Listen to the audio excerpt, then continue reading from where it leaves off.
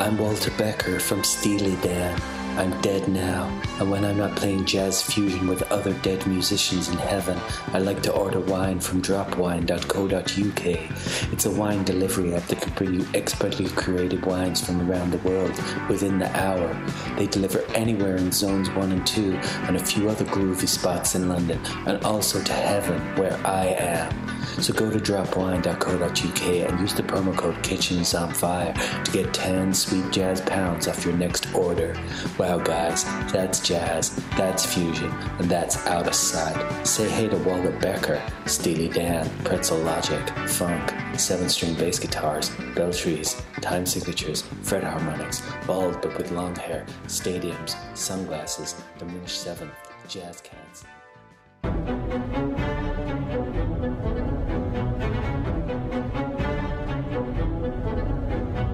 Been to Hull? Yeah, Brig. And Jess, my wife, if you're listening, I've never once done what James is describing.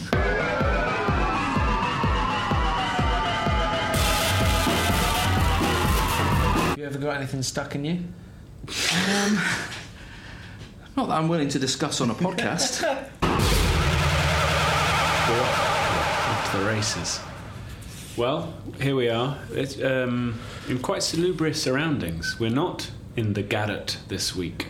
We are, in fact, in the beautifully appointed, lush surrounds of the private dining room of the newly refurbished coach pub / restaurant, soon to be / guest house hotel in Clerkenwell.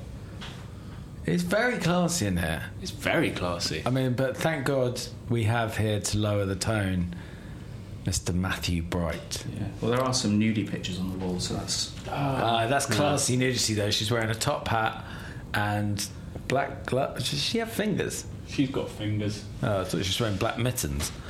Welcome back, Matt. Delighted to be back. It's good, very good to have you here. It feels like it was quite recent, but it was actually June. I was looking back. Wow. So 6 months, like a twice-a-year appearance. Maybe that's the way to do it. I mean, any more than that, I guess, a little bit wary. How have you been? I've been really well. Very busy. Last time you joined, you were expecting. And now you have spawned. I have spawned. Well, my wife did the spawning. My work was done a bit earlier. My input into that particular business was small and brief, but here we are. Yes, Cora was born on the 15th of December, so I'm 6 weeks into dadding. You look very well on it. Yes, it's makeup. Oh, it works for you, and I fully support your right to wear makeup. Yeah. So, but it's 6 weeks. And how old is your kid? It's 4 months. Oh, crumbs, really? That long? Yeah. Oh, I thought you were kind of both together in that sort of... Single parents alone together? No, we are not. Because we're not single and we're not together. No. We're not alone. No. Yeah, no. I mean, I'm well ahead of the game. I can teach Matt some things over the course of the evening, but probably over dinner. People don't want to hear that stuff. No. They come to this podcast principally for insights about food and the world of food. So why are we here, James? Why are we here in this PDR, in this pub? We are here because I knew it was near Matt's work, but more importantly, the head chef here is the newly anointed Henry Harris. Is he newly anointed? No, he was always Henry Harris. Like a lord or something. Let's start again. Henry Harris was the chef patron of the absolutely awesome Racine in, what do you call it, Fulham, Kensington? One of those. Back in the day, old school. Never went. I always want to. It's famous for the grouse every year, I think. Yeah. But I never managed to get there. And famous for the tartare. And Henry, I think as Tim Hayward put it, is the best French chef who has the decency to be British. Which seems a bit xenophobic, but his food's amazing. And I was pretty priapic on discovering he was going to be cooking here. And then Matt said, What does that mean? Aroused. Tumescent. Yeah, that turgid. Yeah, know that. Turgid doesn't sound like that's what it means. Engorged. Turgid sounds like it would be floppy.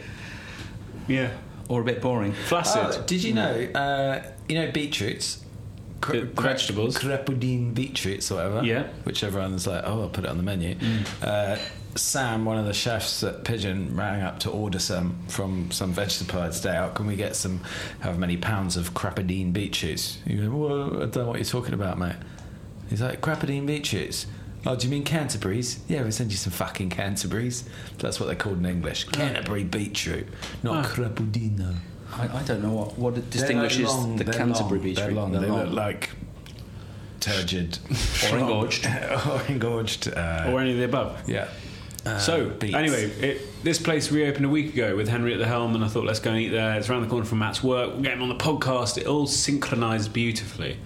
And here we are. And they're very sweet. So big shout out to the coach and a thank you, because I sent a series of, in retrospect, quite cryptic Instagram messages saying, can I book a table for 8, and do you have a PDR where we can record a podcast? They were very confused, but here we are.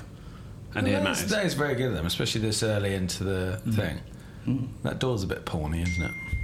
Oh, it's quite porn dungeon. Yeah, the top of it. Oh yeah. I'm into it though. It's like a pulley system. Yeah. With painted heavy iron. wrought. Yeah. Iron. Anyway, and with any luck, Henry is going to join at some juncture to say a few words about the new restaurant. So, what are you looking at me like that for? I'm looking for my phone. It's here. Is that what just dinged? Burke. Yeah. You. Burke. You call me a Burke? Yeah. Burke is rhyming slang. Is it? Yeah. Yeah. Berkshire Hunt. Really? Yeah. Oh, you now. It's all good. Well, No, both- that was me again. No, I'm on silent all over I'm the on place. silent now. Sorry, that was my fine. wife. Cool. How was your Christmas? What does Racine mean? Root, I think. Root. I believe so. What, as in map root, or as in? As in, no, like the root of a vegetable. Oh, Is that right? I didn't know that. It's also a writer, Yes. Writer. French dramatist. Oh, that I didn't know. Root. Phèdre. Yeah. Oh, maybe that's all it is then. I feel it means root as well. Anyway, maybe it was named after the writer. It's an address in The Untouchables, where Sean Connery lives. It is. It's where he gets. It's What is written it? on the matchbook, Yeah, isn't it? And the 423 guy Racine. machine guns. Is him that to the one death. with the racist line about the gunfight and the knife? Yeah. There's quite a lot of low-level Right. racism in that about Irish that- people. All right, so let's move on to food. Segue beautifully. What was your view on how xenophobic or unxenophobic the Julie Birchall review of Nula was? I thought you were moving, which was just a perfect segue into that. The pizza van that's called the Wop, Yeah. or whatever, and also somewhere else is open called Picky Wop. Picky yeah. Wop. Yeah. And people saying, God, yeah, that's pretty racist, because that's the line in The Untouchables, just like a Wop brings a knife to a gunfight. That's it. Yeah, my half-Italian friend, Matt, says it's not racist. Yeah. So I think that's that case closed. All right. I mean, yeah, it depends who's saying it and what they, as we always, intent. Nuala. Did you read the? So Julie Yeah, I read Birchall it. wrote a review of Nula. Was not very entertaining or funny, but No. according to Eater London, it contained 7 xenophobic lines. And I was just like, a couple of them borderline, but some of them were just there were stereotypes, I would say. Anyway, sorry, I asked you the question, then I answered it. Sam, I mean, it's an Irishman yourself. My biggest disappointment is I don't really care what she said. My biggest disappointment is that the only person they could find to take over to do the reviews is somebody who has no connection with food, seemingly knows not a huge amount about food, and is kind of dated and as Pretty much a has-been. Pretty much a has-been. Yeah, you're saying there's pretty cool in her day, though. Yeah, in her day, which was a long, long time ago, and just the idea that the only person you can still find to write interestingly about food is somebody who last wrote a decent article or piece or whatever in 1978 or something, and it was probably about Vivienne Westwood or Sid Vicious or something, is just bores the fucking. Well, tits that's off me. it's just not permanent. Oh, is it not permanent? No. Oh, I thought it was. So are they going to give it to somebody permanent, or they're going to? Presumably at some point, but they're playing the old Guardian game of, or have I got news for you? But it's just shuffle the cards a little bit. What do you think, Matthew? About the reviewer slot and the standard, or about that? Yeah, that review. I thought it struck me as sort of a pretty poor attempt to troll people. You know, like sometimes when Giles Corrin, he's clearly writing something, and he's you can imagine him gleefully sitting behind his keyboard thinking, this is going to really wind him up this time. Yeah. And often does. He's very good at that. I thought this was a bad version of trying to do something like that. Yeah. I actually read Julie Burchill's novel Ambition when I was about 13, 14, and it is absolutely disgustingly filthy. I loved it as a teenager. What's it about? It's about a young, sort of hip young gunslinging journalist who ends up in a very weird relationship with a media guy, and I can't remember much more about it. I think he makes her do like various dirty challenges, including I think she has to like have slut tattooed on her head or so. It's something weird like that, but there are all these filthy things she ends up doing involving... It's like 50 Shades of Grey, but set in the NME in the 70s. More like in the kind of like business class 80s New York and London, big shoulder pads advertising world. Right. Those were the days. Yeah, I mean, it was eye-opening as a young boy in Hull who'd never been abroad to read about this glamorous world in London. That kind of stuff just doesn't go on in Hull.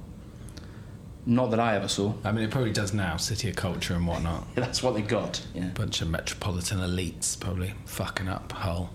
Was keeping it real before. Have you been to Hull? Yeah,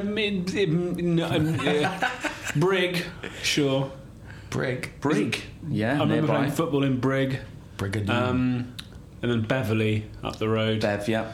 Like Bev. That's nice the eating in posh Bev. bit. Yeah, of course. I mean... Have you seen the film Brigadoon? No, never even heard of it. You never heard I of must Brigadoon? have heard of it. You never seen Brigadoon? I've seen it, yeah. Yeah. I got little sisters and they watched all the musicals. Right. Well, it's a village or whatever. It appears. When does it appear? Once every 100 years or Yeah, something? it's like a ghost town. It's like a ghost thing, and it appears in the mist in Scotland. Brigadoon, and it's a magical land it's a town that appears for however long. Anyway, my wife's a big fan of Brigadoon, Right. And I got sent a £5 in the post, a Scottish £5. Bribery from a reservations company just sent me a £5 through the post. That's so weird. Was there an accompanying letter? Yeah, with a letter, but with a paper clipped on was one of those mini post-it notes with a phone number. Call me, kiss, with a Scottish £5, but it had Brigadoon on the back of it. It was a Brigadoon themed £5, which my wife, being a big fan, has claimed for her own. Are they a Brigadoon themed reservations company? Yeah, Your bookings turn up every 100 years. That's very similar to the booking system we open Magpie with. Where, Yeah, idiots. Us and them. Yeah, I mean, them more than us. You know about looking gift horses in the mouth? We ought to have looked that gift horse in the mouth. And when it seems too good to be true, i.e. it's a sexy new platform and it's free and Noma are using it, yeah. Look in the mouth of that horse because it's probably going to shit on you. Bulbous cyst about to explode down the back of the horse's throat. That was grim. Sorry.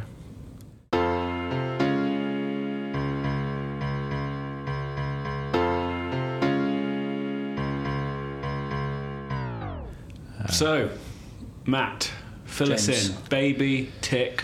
Yep. All been happy and Yeah, she's straightforward? great. Jess, my wife, is recovered and in fine fettle as Excellent. well. It's like keeping the horse theme going there. Oh, I'm going to drop that now. I think only bad things come of pursuing that analogy. Yeah, no, it's all good. Getting more sleep than I thought I would, less than I'd like to have. yeah. What are you eating? Whatever is. put in front of me. But what's because you guys used to love going out. Oh, we're not eating out. That's Yeah, for you wouldn't certain. be eating Obviously, out, yeah. You so must go out, get lunch, be something pub out lunch. for, Yeah. We've not made it out of the postcode really That's yet, all but right. we'll get Part of there. the fun. We'll It's get a nice there. time. But no, we're cooking at home still. Yeah. I kind of am doing as much of that as I can, and the various relatives have been very good at providing freezer meals, Do you things have- that they've cooked and then frozen. Do you have a rather chest freezer or just a freezer in the bottom of your fridge? than just the latter. Yeah. Is that a... Me too. What is that question? Should we go through all our white goods? That's like that Noel Gallagher. No, I mean, Because in my head I'm thinking when you see people, maybe it's in, Like a hacked in up the deer in Sopranos there or something. something. Yeah, Yeah. and then people come by and they bring like big trays, big glass baking trays or Pyrex. Or Sort of for a potluck. Yeah, that kind of thing, and you think, I've got nowhere to put it, like because my freezer's full. Like, dead most people's bodies. freezers are always full. His freezer's full. Let me tell you something about a freezer, though. Yeah. Our freezer had a reorganisation, right? When did you do that? Before or after you went on holiday? Because I was rummaging in that freezer when you were away. Did you look at the labels? Yeah, I did see the labels. Actually, yeah, it was quite organised. It genuinely made a world of difference. Before, I'd always try and have some sort of system, and it never worked. As soon as you add labels into the mix, all right, top, dairy, and miscellaneous. Next, cooked. Next, raw meat and fish, and then next, fruit and veg. And even my wife, who generally gives 2 fingers to any systems I put in place, has stuck to it. And it's great because you know what everything is. Where do you put the ice and the vodka? Top, miscellaneous, and dairy. I mean, there's only so much dairy you need in the freezer. Yeah. The one thing, and Backup milk. I was trying to make a meal out of stuff at James's. What I did when James was away, I kept thinking, I'll get a Deliveroo. But then I would psych myself out of the Deliveroo. Having looked at everything for long enough, I'd be like, no, I'm not going to have Deliveroo. There are a lot of eggs. There was a tin of tomatoes. He doesn't know that I stole this from him, by the way, so I'm going to have to give him some money. He looks furious. I'm a bit baffled by this tomato omelette that's in the offering. Well, my witless chum, there was also a bag of frozen spinach. And I thought, greens, that's what I need. Yeah, one thing you can rely upon at James's is there will be a number of dried spices. Any dried spice you're in the market for, he probably has it. He pours them out of their pots into cutesy glass pots with, in his handwriting, what they contain. System. I do that. It is a system. I do that, but we've got a Dymo label maker. Yeah, that would be better, because his handwriting is beautiful, but it's too poetic. I'm like, what does that say? Cumin, caraway, who knows? But I made a shakshuka. Oh, yeah. Yeah. And then, but the only thing that was weird in your freezer was you had frozen takeaway pizza in there. No. What, so it'd been cooked and delivered and then I don't fancy it. Oh, really? That must have been rosy. It was strange. That's very Because I was thinking, delicious, cold pizza, but frozen, then what would you do with it? I mean, there's cold pizza and there's really cold pizza. Yeah, icy pizza, probably not, yeah. Yeah, that must have been rosy. It sounds like the kind of thing you do if you're really sleep-starved and you're actually planning on putting it in the oven to warm up later and you get a bit confused and put it in the freezer. I've been doing lots of that kind of stuff. But then I was thinking, it would be quite nice dipped in my shakshuka, but I thought I'm not going to go down there. And also I thought, well, it's a weird thing to put in your freezer. It must be there for a reason. Maybe it was like a special occasion. They had that pizza and then they kissed afterwards. So or maybe it's got a funky topping like you can get in Asia where mad things happen. I always feel shakshuka is one of those dishes that overpromises. Oh, for sure. It wasn't great, to be fair. It wasn't great. But what I did really enjoy was using that brilliant pan of yours. Pan's it's not the lovely, right word. It's a lovely pan. The Le Creuset black one with the built-in handles. That's a terrible way to describe it. It's a stunning pan. You could do a good bibimbap in that. Of course you can, yeah. I mean, it's not stone with dulcet. Doesn't that mean stone? Stone pot. Anyway, the dulcet, isn't that the name of the stone? But it's a stunning... Whatever. It was so good I started messaging my mum going, Ma, if ever you're at the Le Creuset outlet store at Gunwharf Quays in Portsmouth and you see one of these, can you get me one? Because they're awesome. I cooked a risotto in it last night. Did you? Yes. What is so amazing about this pan? It's just a good shape. It's a good size. Conducts heat in a beautiful way. That's also the induction, of course. Yeah, of course. It's stunning. It really is stunning. It was a mushroom. Moved me to use it. It moved me. Tweet a photo, maybe. You did a mushroom risotto. Mushroom risotto. I thought you were only vegan till 6. I am. Oh, but vegetarian till Friday. I'm just generally eating less meat and rosy. I mean, there's chicken stock. Can vegans not eat mushrooms? They can, but risotto, you're chucking some butter and some cheese, aren't you, Matt? Oh, yeah. A touch, I suppose. A generous touch. I mean, it's sort of. I'm not going to get pervy. How was the risotto? It was a grope more than a touch. It was a 7.5 out of 10. Yeah. What did you have with it? Nothing. Nothing. You don't have any greens or anything? No, because rocket salad. Didn't have spritz of lemon. No, because the fridge was full of stuff for Rosie's shoot. In fact, I had to purloin some risotto from that shoot. So thanks to Eep magazine for lending us, for giving us that. What did you have for dinner? I haven't had any dinner yet today. Yesterday, Matthew. Yesterday, I made some kind of Korean chicken business. Yeah. What's that? Is it gochujang? I don't know how you say it. Some of that with soy and honey, chicken thighs, baked that, ate that with some rice, spring onions. It's better with samjang, isn't it? Gochujang dreams about being what samjang is. Yeah, it was Monday night. Yeah, right. I'll Tell us about your dinner last night, Sam. Oh my God, did I have a fucking terrible dinner last night? James's again? He wishes it was mine. I went to... Oh. And it was truly one of the worst dinners that I've had in London. Actually, it was the worst dinner I've had in London since James and I went to... Wow. I hope you're going to beat those. Of course I'm going to beat them. Because it wasn't that long ago that we went there, though. Yeah. Because this place that you just mentioned is near my work, and that means it is one of the few places I have eaten in the last few months. Did you enjoy it? I've eaten there quite a few times and always enjoyed it, and it's always been good.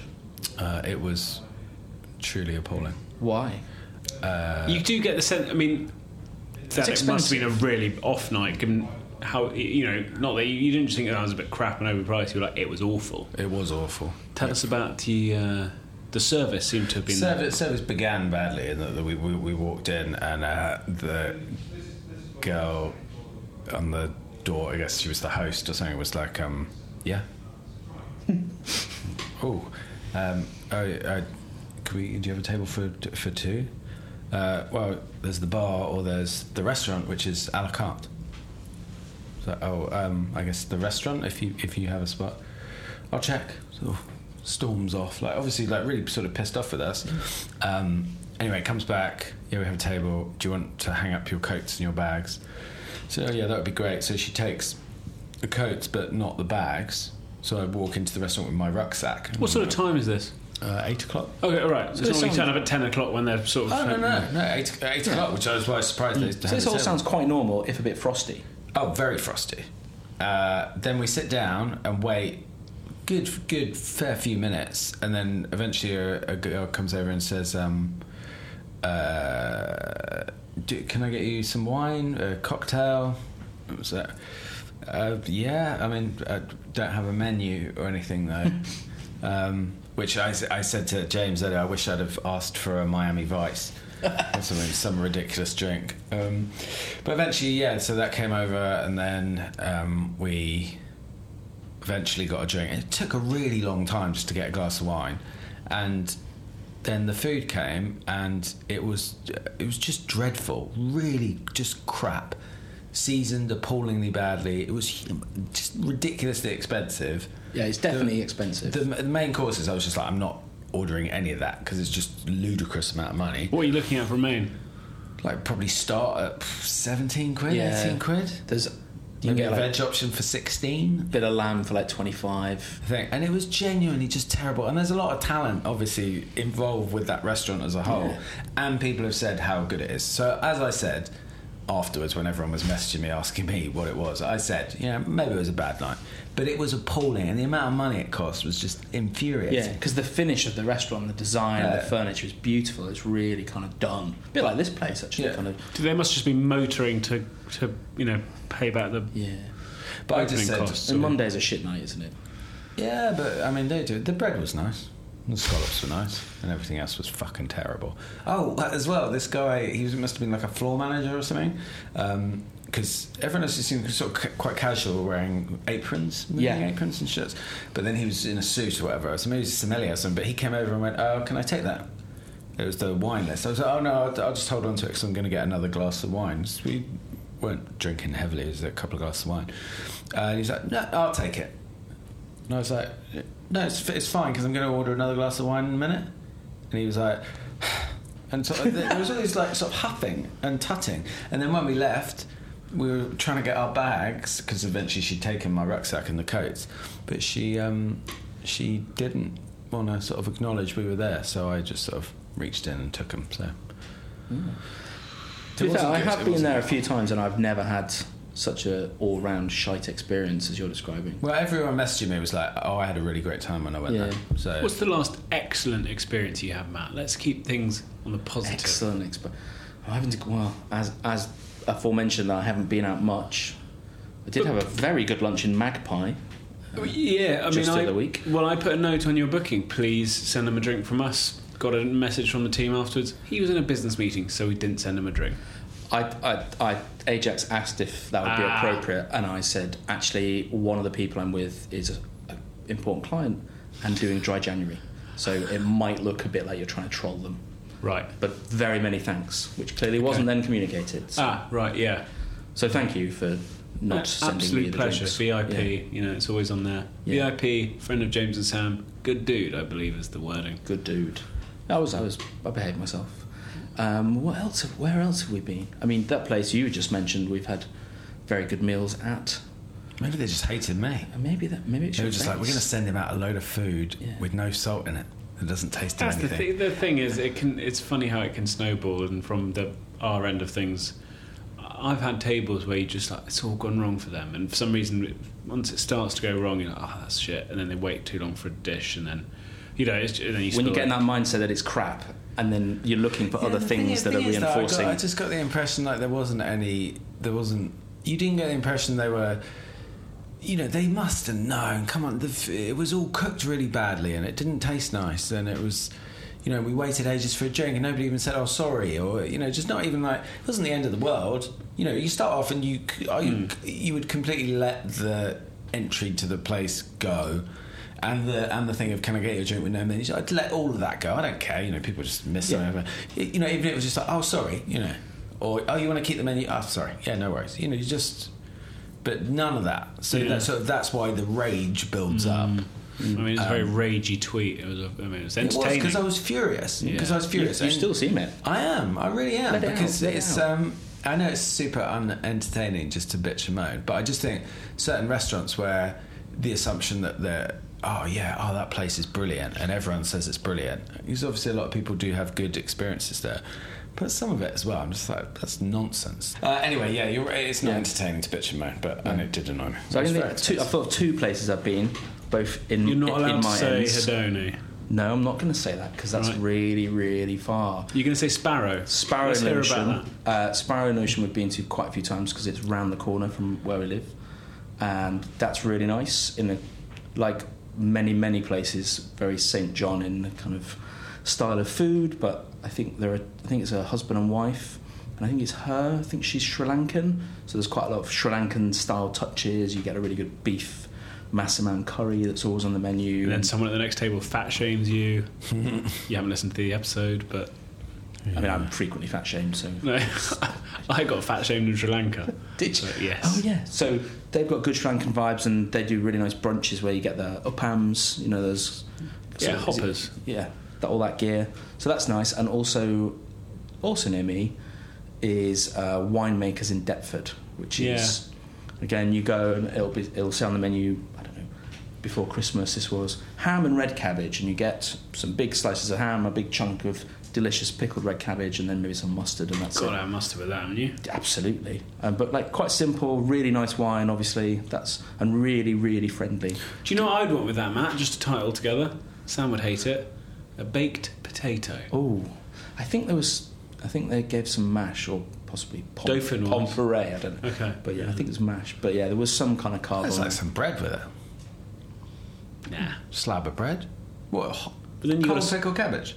No, it was warm. Oh, okay, that's weird. sort of braised red cabbage. Yeah, but like with vinegar in there, so that it was just You've got to have some vinegar in any braised red cabbage. So I thought you were talking more like a sort of Christmas sandwich vibe, which would be no, it was like a red cabbage and cold. Then you're going bread, of course. Yeah, sorry, I thought that was maybe the next day for lunch. I don't know. Right. But the food is really good. The wine's excellent, and at the time, my wife was 40 weeks plus a week pregnant, so very, so how very delayed big. was this arrival? 11 days. Ooh. So this was like 3 or 4 days before she finally popped, and she was huge and uncomfortable, and they were incredibly accommodating. Bless them. And gave me loads of wine. I think that's simple. That was accommodating. Did we go there?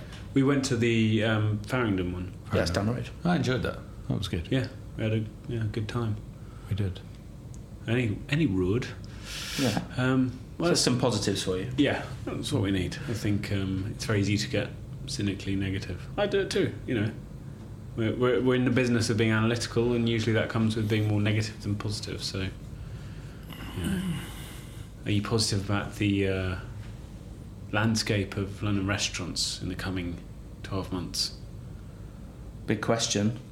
I mean, I think, there's been loads of announcements, hasn't there, the last week, 2 weeks, of places, often chain places, that are closing down because they can't make ends meet anymore, plus some quite sort of... There was the place, Norse, was it?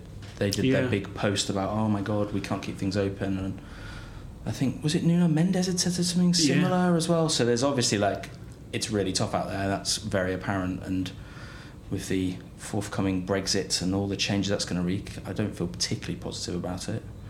But then there are still lots of interesting looking places opening that I'll be able to go to in 2 or 3 years' time. Yeah, I think it's probably, as ever, a balance, and I don't think it's all doom and gloom at all, but on the whole, the places that have been closing haven't been fantastic. I'd say there are a few exceptions to that. 8 Hoxton Square, for example. Paradise Garage I always really liked. I think both of those are down to location. And my gut feeling is that a lot of it is places that have been probably struggling for a while, put a finger in the air and go, it's not getting any better. Let's cut our losses now. Get the fuck out of this. What do you make of the chains then? Because I think chains are quite interesting because it's easy to be sneery about them. Some of them are better than others. But if you're perhaps not rolling in money and you've got young family, a lot of these chains are the sorts of places that you can afford to go and eat, and they're kind of serving a market and doing a reasonably good job at that, I think, in some places. I don't think they're actually as cheap as you first perception would say, oh yeah, it's cheap.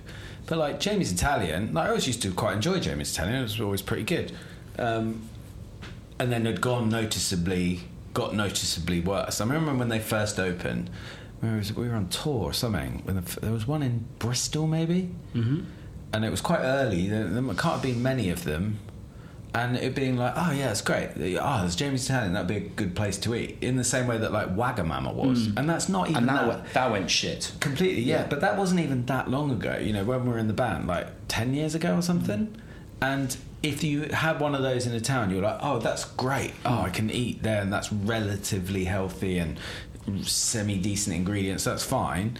But then, so I think a lot of them went crap. But then, also, they're not that cheap. Like Jamie's Italian, if you went there with like family, you're walking out spending a fair whack of money, which you think independent places where maybe you're getting, they do a set menu or a prefix or something, like you could get out there not spending that much money.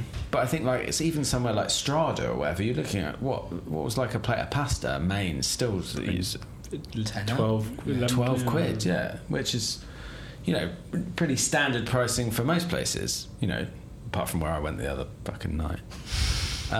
But I don't think they were that cheap, and they were pretty crap.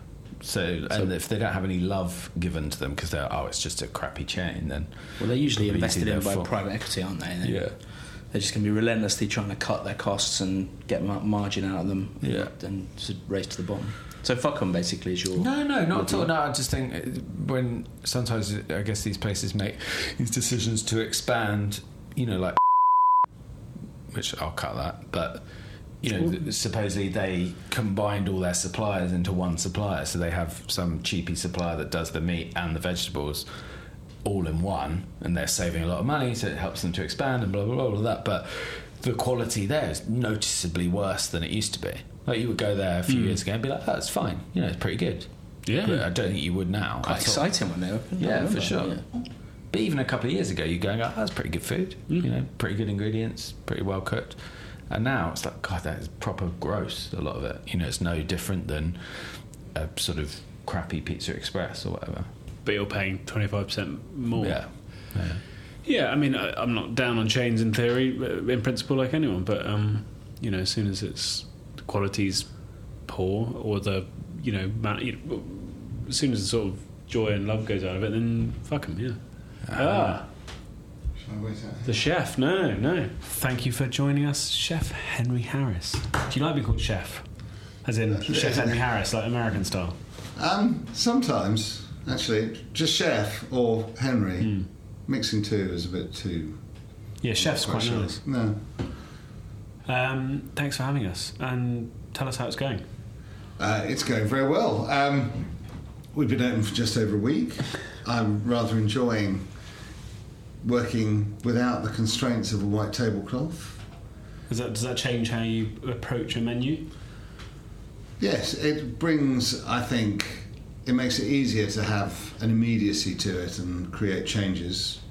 And you don't always, you can lavish the same attention on a sandwich as you do on a fillet steak if you want to. And that's what I'm trying to do. So how long were you sort of out of the kitchen, I'm assuming you're sort of day to day now, every day, but in the... Well, I stopped Racine 3 years ago. Right. Almost to the week. and I've been in and out of other people's kitchens helping World Consultancy. Nice. Which I enjoyed, but because you don't have quite the same sense of ownership, even if you're not an owner, you do feel that you're kind of slightly detached from it, because you always, you then step away. And as is often the case with consultancy, often, it stops. Yeah. And they'll carry on without you, either well or not so well. Depends how much they listen, really. Can we ask where you've been consulting? I did some consultancy for about a year and a half for the Groucho Club. Oh, of course, yeah. Which was very enjoyable. And, I still have a very good relationship with them. Little bits and pieces here and there. And then last year I helped a family in Warwickshire in Shipston-on-Stour get a restaurant open. So that was more as kind of on the operational side rather than as a chef, I suppose, with my restaurateur's hat on. Yeah. I had very little to do with the food, actually. And did that. That was for a 6-month period. And then from that, then started to get involved with my current partners, which was a few months of discussions and seeing if we liked each other. And hopefully. We do, yes. And it worked. It's, finding people with an enthusiasm to go into, go afresh into our trade, but to also do it with a degree of common sense, asking lots of questions, bringing a lot of business acumen and actually just common sense from the other side, and has made something that's proving to work very smoothly at the moment and enjoyably. And how much pressure do you feel from the Racine sort of fan club? Not too much, really. We've had the old stalwarts are on, the steak tartare, the rabbit with mustard, brains. We've had tête de veau on. We've got some andouillette on tonight. So there is that whole kind of all parts of the animal taken care of. You're playing the greatest hits, but you're probably going to bring in some new material as well. Yes. Aurelian, who is our chef here at the Coach, is he's originally from Brittany but grew up in the Vendée. Right. We have a very common view as to what good food is. Not messed around with, simple presentation. As Prudith once said, food should make you hungry and want to eat it rather than impress you with its ornateness. And I think that we're doing the former rather than the latter. And so it's a very pretty room, though. Up here it is. It's a dining room. We're making pubs with dining rooms. You walk in, there's a bar. It's got beer. Yeah. It's got a fine array of spirits, but it doesn't have knives and forks on every table. There are the G word gastropubs.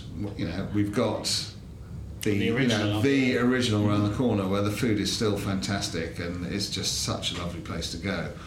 But there are so many people who followed on from the Eagle who take, can't decide whether they're a pub or a restaurant. So you walk in and you see knives and forks everywhere, and you walk up to the bar and go, "Can I have a drink?" Which is the most bizarre thing to want to do in a pub.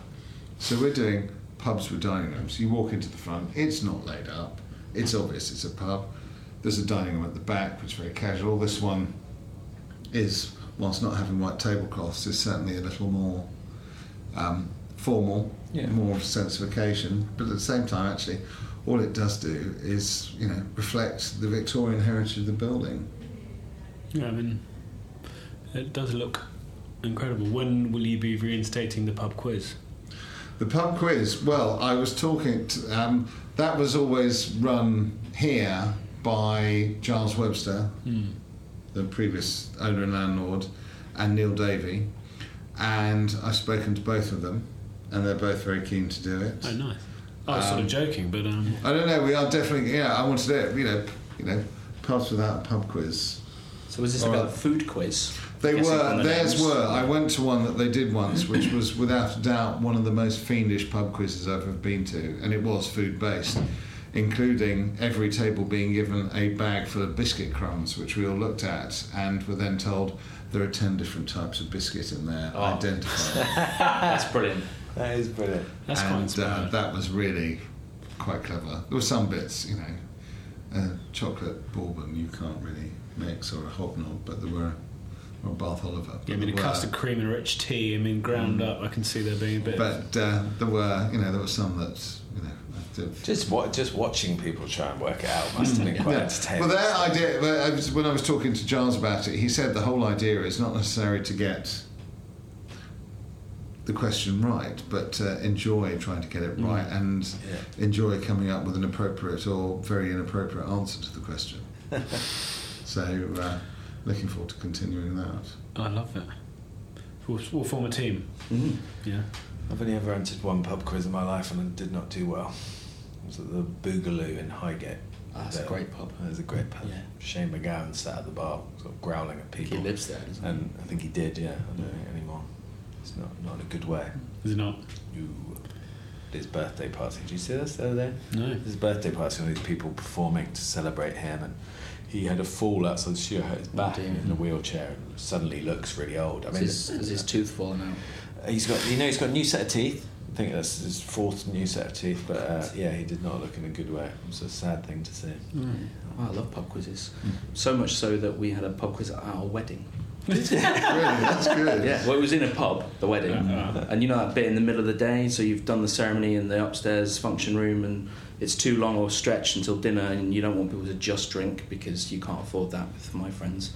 So we thought, we'll do a pub quiz. So we put everyone in teams and got in a pub quiz guy. Did you get a bit over competitive though? I came a political second place. Okay. My team. Nicely done. Yeah, sure. You don't compete on your own. It's like exactly. Bride. Fuck this marriage nonsense. Yeah. Right, what do we have to eat tonight? What do you have to Other eat than tonight? andouille, I'm afraid Matt might, but It's not my top favourites. No, it's not everyone's. It's quite a particular taste, isn't it? It does. I mean, trying to explain it to people, it took a long time to work out how to, explain politely to people what it is. And normally what we do is we always, if someone orders it, occasionally we'll get people who order things in restaurants or pubs, where they think it's something else. Yeah.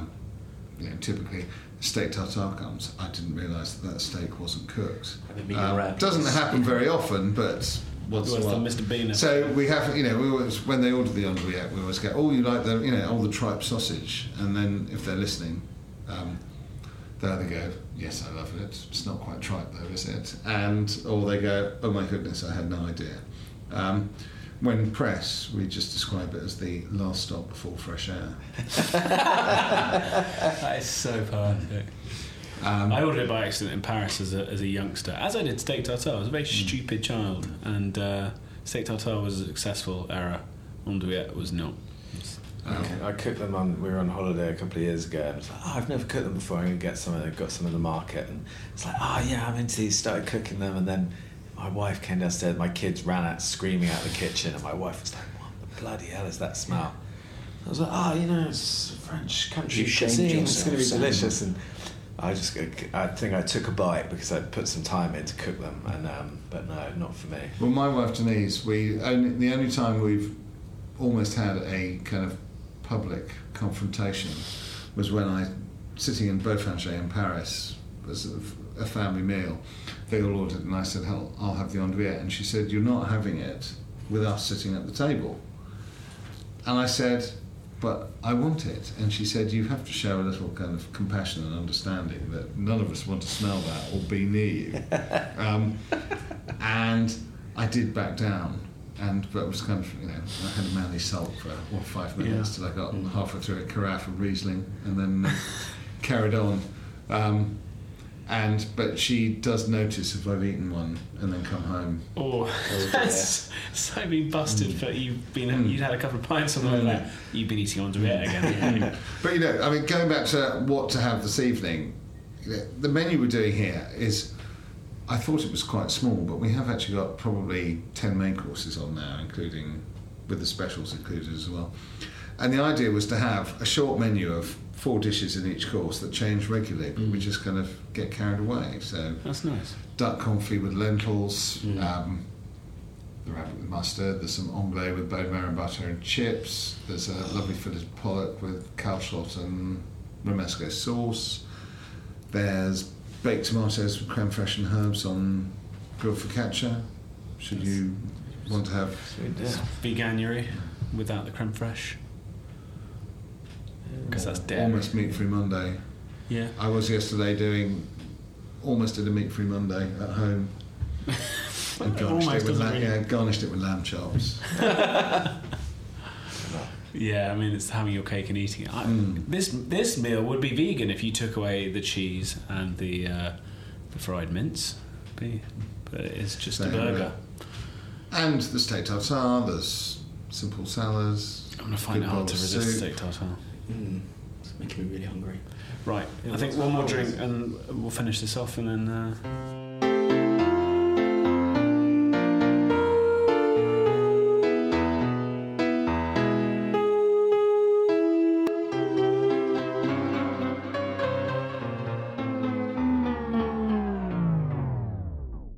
That was Henry Harris, Chef Henry Harris. I just had a little look at the menu downstairs when I went to get our drinks. It looks very much like the Racine menu in the best possible way. I'm excited. I was just talking to him.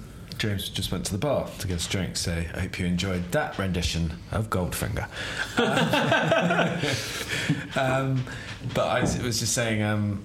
which I suddenly thought, as I was saying, God, this kind of sounds like I'm insulting him. But what I wanted to say was, it seems like there's been quite a sort of, not groundswell, that's not the right word. Quite a lot of people super psyched that he's back and cooking in London, which is great. Yeah. That must feel really nice to know that people actually give a shit about what you do and have missed you doing what you do. And then I sort of said, have you seen the Jeremiah Tower documentary, The Last Magnificent?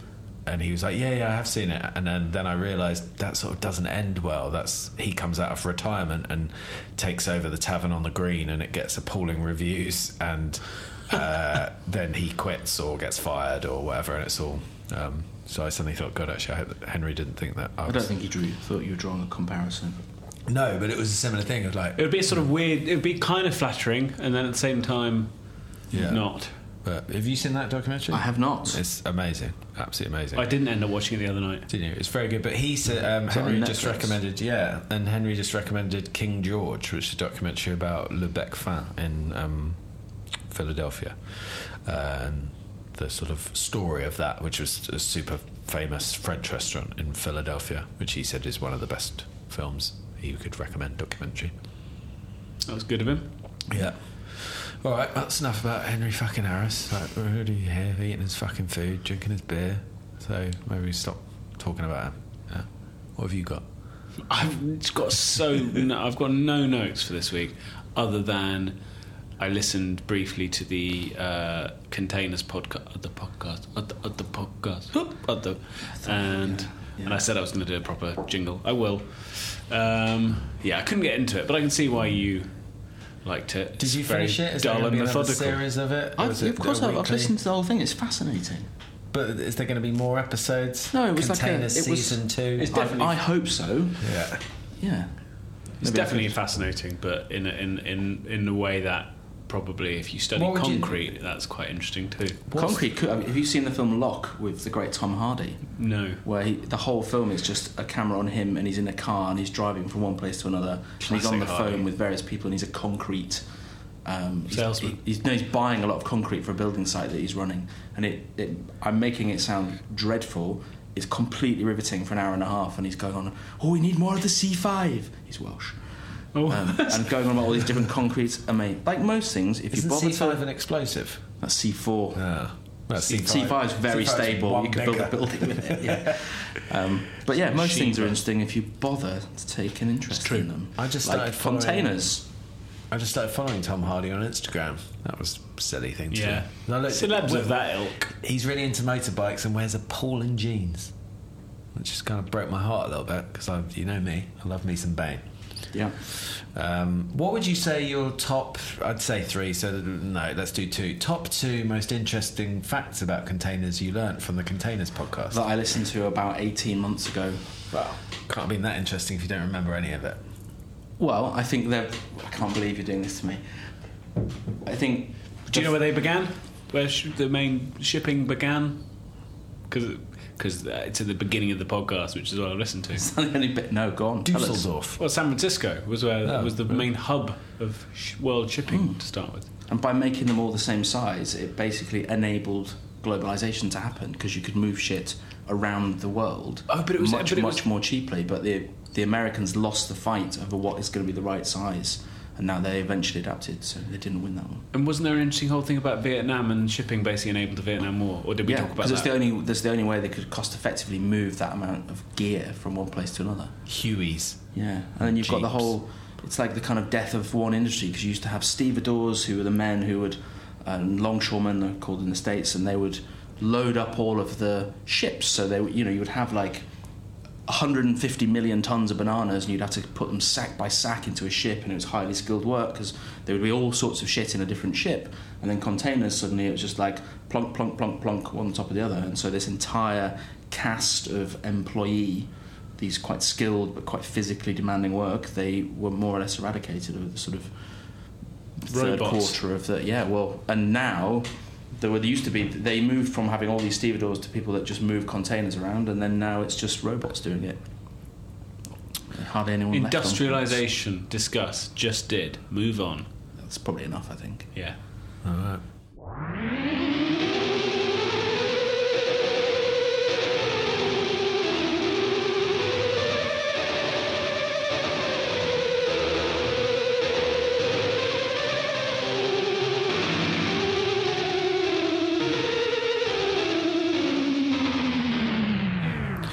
Last week I said something that I was sort of mildly ashamed about, some out of order thing that I do, which is what I do with gum. My wife listened to that podcast yesterday and said, oh yeah, by the way, stop throwing gum in the bush, which I assume would happen. Did happen. She said stop doing it. It's not a euphemism. Has she checked the bush? No, but she said that bush is coming down in the summer, and I said it's not, unless you want to dig up all that gum. It's the gum bush. It's going to be a gum. Yeah, it's a gum tree. That's what grew. You'd be like, I never knew. Sing the Kookaburra song. But yeah, so you were supposed to think something. You said earlier, James, that you can't think of anything out of order that you do. I'm sure I could. I just haven't spent. I forgot, to be honest. So I reminded you this afternoon. And then I was busy with other things, bigger things on my mind. Matt, let me answer. Oh, I thought you just said you didn't think of anything. Well, one just popped into my head. Okay. So if I hear Nora crying upstairs and I'm asleep, and I'll just be like, pretend like I'm still asleep and let Rosie go up. But that is partly, and I do say to her frequently, if you're not going up to feed her, kick me and I'll go up and tell her to quieten down. Whack. But I don't sanction hitting kids ever, mostly. But I was like, I don't know if you're getting up to feed her, so there's no point in me jumping out of bed and then Rosie's like, I'm going to go and feed her. Yeah. You're not sounding very ashamed of this. I'm not. No. But it's a bit of a dick move to be like, oh fuck it, as opposed to being like, are you alright? Do you want me to go up? I never do that. No. And Jess, my wife, if you're listening, I've never once done what James is describing. But in my defence, as soon as if I hear Tom make a squeak in the night, then I'm straight out of bed because that's my zone of terror. Well, and I do terrorise him. Well, but things I'm ashamed of, like low-level stuff, or like criminal convictions. Me with so you didn't listen to it. So my thing was, if I have gum in my mouth when I get to my house, I throw it into a bush in our front garden. And when I'm on the tube, I don't like to get stuck on a tube train. So sometimes you can't get to a bin. Usually I'll put it in a bin if the bin's there, but sometimes you can't get there, it's busy or whatever, and I'll throw it under the tube train, between the platform and the train. Sure. But the other day I missed the gap and just hit the platform, and somebody's going to tread on that, and that's going to ruin their day, and I felt bad about it. So I was like, I don't feel good about me doing it. I wouldn't drop it on the pavement or anything, no way, I'm not gross. But so that was my thing, is there anything sort of slightly sort of shameful, slightly out of order that you do? I mean, many things. I think one thing I do that is less harmful to other people, but I'm a little bit ashamed of, is if I'm bored at work in a meeting, which for any colleagues who are listening never happens, I will kind of obsessively run my fingers over my eyebrows, and then the ones that feel unconscionably long, I will pluck them out and then sort of save them on a page in my notebook. Right. So I've got, like, by the end of the meeting, maybe like 10 more sort of little or quite long eyebrow hairs just popping out there. Fucking weird. That's quite psycho, actually. a bit weird, and also it's kind of such an ingrained habit that I often don't know I'm doing it. So I might be in a meeting with someone very important. You start plucking your eyebrow. Well, not even plucking. It's more like it's just basically a very mild form of self-abuse. So if you get super angry, you start pulling at your eyelashes. Isn't self-abuse Viz terminology for wanking? So it's a very mild form of I being couldn't do able that to in a business masturbate in a meeting. I would be quickly out the door. Yeah. Weinstein style. So James doesn't really do anything wrong. Yeah, no, I didn't say You that. do do something psycho. Don't misrepresent me. I'm a gum bug. A litter bug. Don't misrepresent me. I wouldn't say you sort of held your hands up to it. You were like, yeah, but to be fair. No, not that. I was saying I just haven't had time to think deeply. So you'll about think of one for next week. Stop giving me homework. Make a Fuck note. off. I've got some things to write. All right, we've got a lot on our plate. Sam and I. We're writing a sitcom. Yeah. We're setting up a football league. It's all go. Yeah. One of these things is going to pay off. It's a carpet bombing approach. All right, we're going to play a game called Who Ate Where. Right. Yeah. Yeah. Sure. Before we do your game. Okay. So you know the Who Eats What game. So I'll name a random celebrity. Use the first thing that comes into your head. What do they? Right. You know, Sufjan Stevens buns. No, lentils. Yeah, that's not bad. Yeah. We always do Sufjan Stevens. As Gabby Roslin. Sausages. Everyone goes sausages. It's Everyone eats sausages, right? Yeah. Okay, but now we do. Eater has a list of celebrity spottings of the week. Right. So these are supposed to be restaurants. Yeah, so I'll say the restaurant, and you've got to guess who was there. Mark's Club in Mayfair, where my friend is the manager. Gary Bushell. Who is that? Gary Bushell. Gary Kasparov. Bushel of apples. Imagine that, Gary Kasparov going to Mark's Club. Kate Moss. Top, very good. I think that's the first correct answer. Yeah. Oh, you've got it right. Boom! Oh, well done. Went for the fist bump. Left me hanging a little long, but I'll allow it. So Gary Kasparov was there with Kate Moss. David Bailey was there with Kate Moss. I mean, if you're going to write it, just call him Bailey if you want to be proper. Who the fuck is Julia Bradbury? Telly presenter? Yeah. TV presenter and former Country File host. Was at Dishu. Yeah. That's not a good one. Come on. Okay. George in Mayfair. Never heard of that. What? Who was there? Yes. Princess Eugenie. How the fuck did you get that? Is that right? It's unbelievable.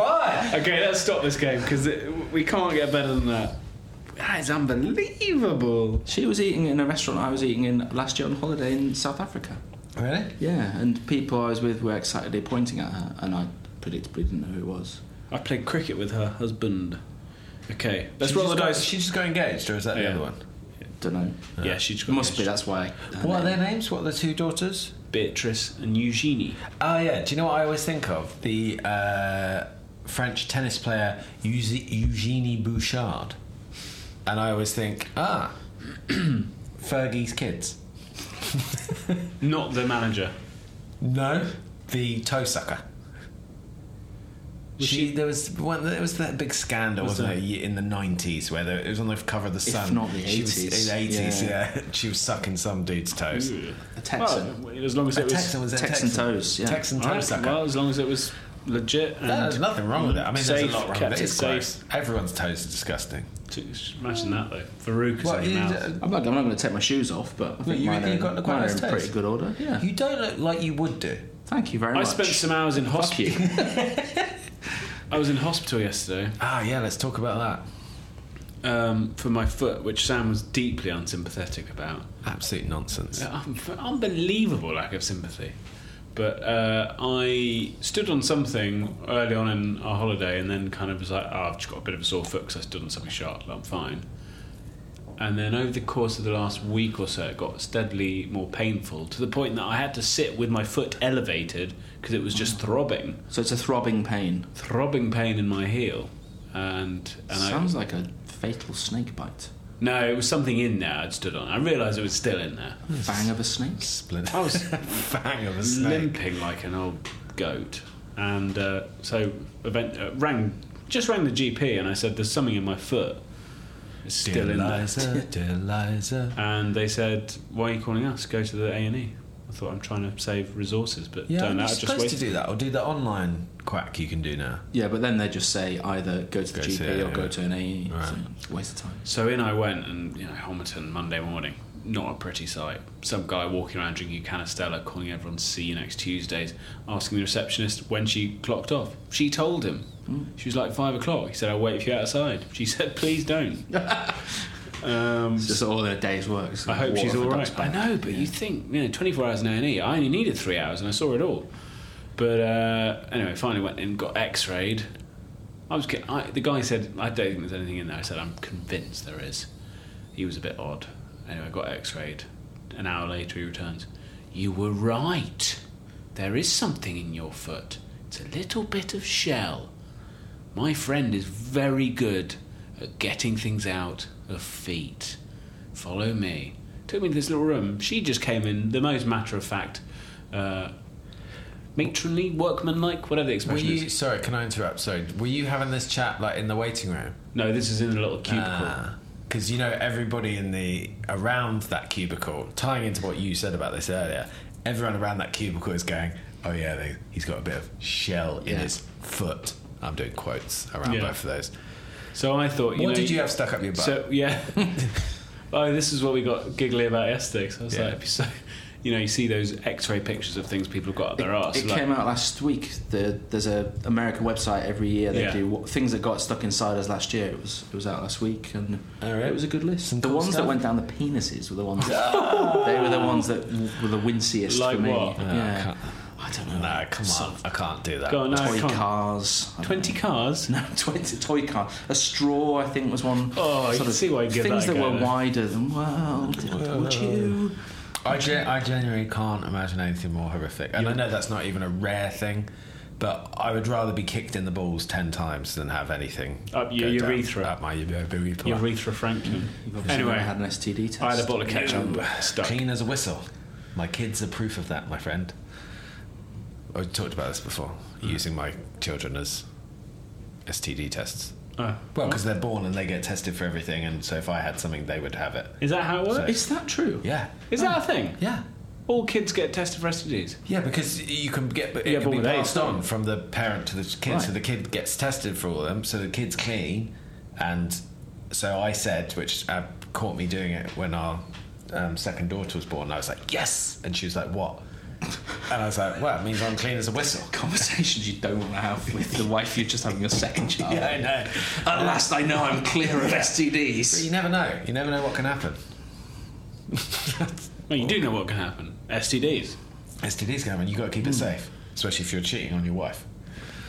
That I wasn't doing. Clean as a whistle. Clearly. Or maybe I was, but keeping it safe. We'll never know. Let's move on. Well, anyway, this woman came in and hacked my foot to pieces, cut it all out.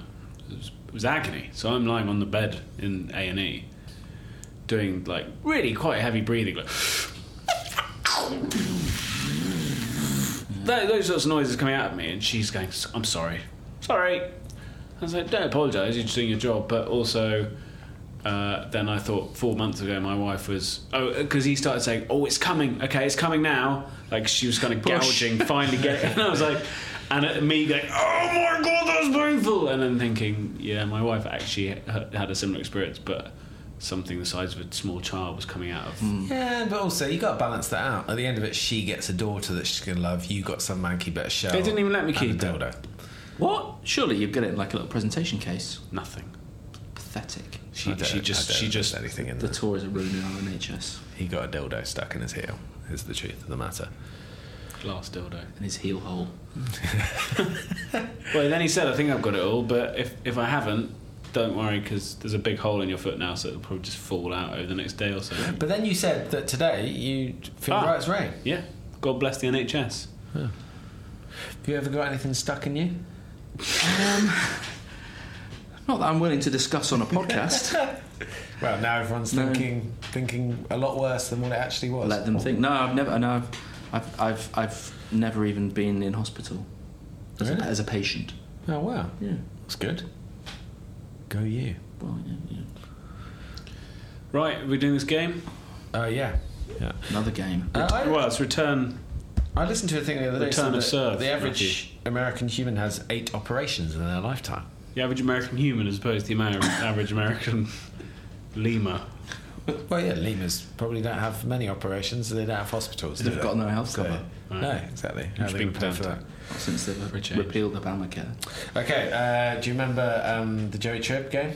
Yes, I do. Okay, so I believe you He's lost to been James. practicing. Yeah. No, I have not. Okay. This is coming at this very fresh. We have to explain it again now. If you don't know what this is, fuck off. You shouldn't be listening. Exactly. Go back, listen to some original episodes and get up to speed. You fucking Yeah, if lemur. you've made it this far and you're not a regular listener, then congratulations and fuck me. All right, you ready? Ready? I was born ready, and I'm ready now. Right, you ready? Yeah. Matt, you ready? Ready. Okay. Wrestler Flair, long weird river rat. Rick Otter? Rick Otter. Yeah. Yeah. Well done. Thanks. Is there Ric someone called Flair. Ric Flair? Yeah, man. Flair. Never heard of him. He's like a super famous wrestler. Yeah. He just won a bout. He's got to be about 70 now, but he just won a bout, which is why I had him in my head. He won a bout today. He can call himself Colonel Flair because he won a KFC themed battle, so he can now legally call himself Colonel Flair. There's a really good documentary about do you remember Jake the Snake? Oh, yeah. About like him and his decline. He's now like a 50-something insane, yeah. alcoholic and... Is he was like a crackhead lunatic? Yeah, I've exactly. seen it. It's really good, but really depressing. Yeah. He was kind of who the wrestler was based on, wasn't it? A lot of that's right. Yeah. was from Jake the Snake. That was a really good clue, Sam. Well done. Okay. Well done. You kind of needed a bit of time to get it. You did say I forgot they were Say foodstuffs. what you see. Say what you see. Okay, ready? Small green spheres, something gabor. Something Zaza. Pizaza. Pizaza? Pizzas. Marble Zaza. Pizza. Oh. It's not Zaza. I should have done something Zagabor, but I did something. Pizza. Yes. All right. 1-1. A generous 1-1. I mean, yeah. Well, no, you got it. I know Matt sort of loosened the lid. I didn't get it though. He didn't get it. I mean, that's the game, James. Can't Yeah, that's the game. Zaza. Yeah. Usually people say it. And then I'm like you Gary go, Lineker, there you fox go. in the box. Wait for the keeper to Yeah, you knock are. it out and then just Andy dispatch. Cole. Okay, 1-1. Against the Cornish.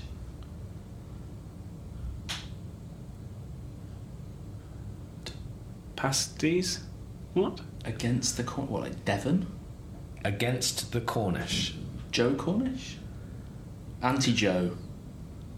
Anti-Joe? Antipasti. Antipasti. Again, loosen that lid and Say what you see. Yeah, I'm trying. Right, are we detecting Thinking about any too theme much. here, people? Well, what was the first? Well, first one was Ricotta, cheese. Cotta, Now pizza, we've straight onto pizza. Antipasti. Italian Italian. things. Ah, there we I are. was Do I thinking get of a point for pasties. that? I was like, pasties is a bit of a departure. Okay, a girl took drugs.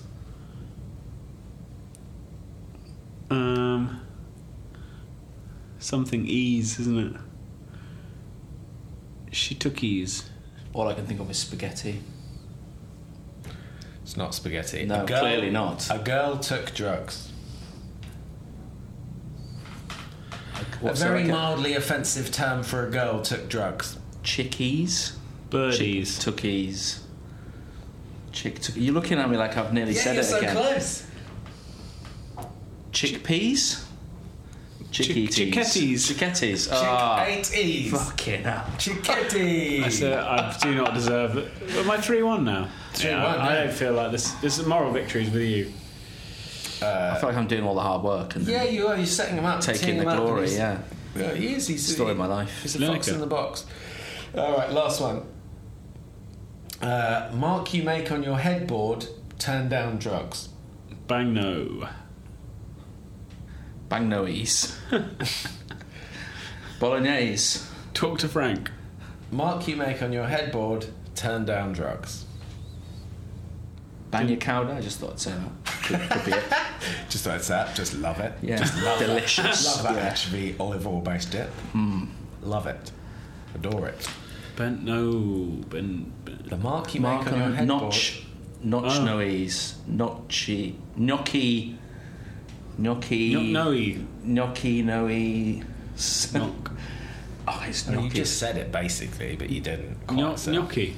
No.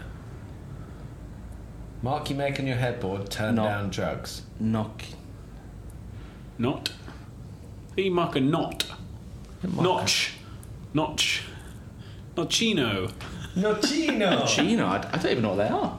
That's a walnut liqueur, Matt. Is it? Yeah. Nice. Nocino. Maybe we'll have one after our dinner. 4-1. Yeah, that's undeserved. It was domination. By Matt.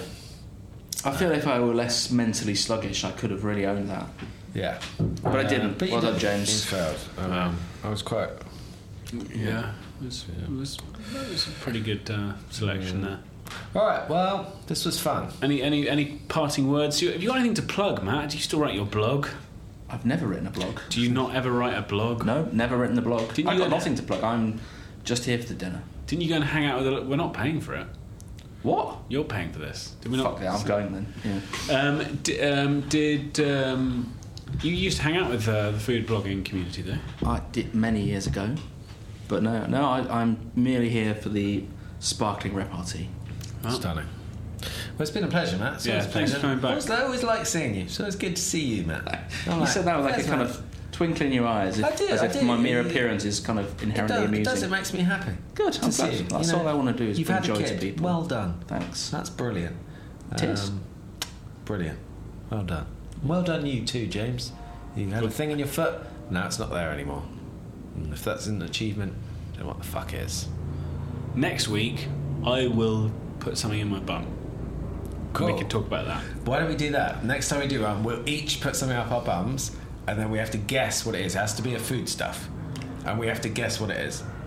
I'm just based on our facial expression. Yeah. Oh, Matt's put a jalapeno up there. Yeah. I'm busy next week. Sam can't sit down. Aubergine. Pineapple. You'd probably be alright with an aubergine. Yeah, aubergine would be fine. Yeah. This time of year. Yeah. Finger aubergines. Delightful. Yeah, Thai. I meant Thai food, so I'd probably do that as opposed to classic Italian ratatouille style. Or maybe ratatouille. Just put melanzane, parmesan. Oh no! Yeah. Goodbye. With that helicopter. Bye. Bye.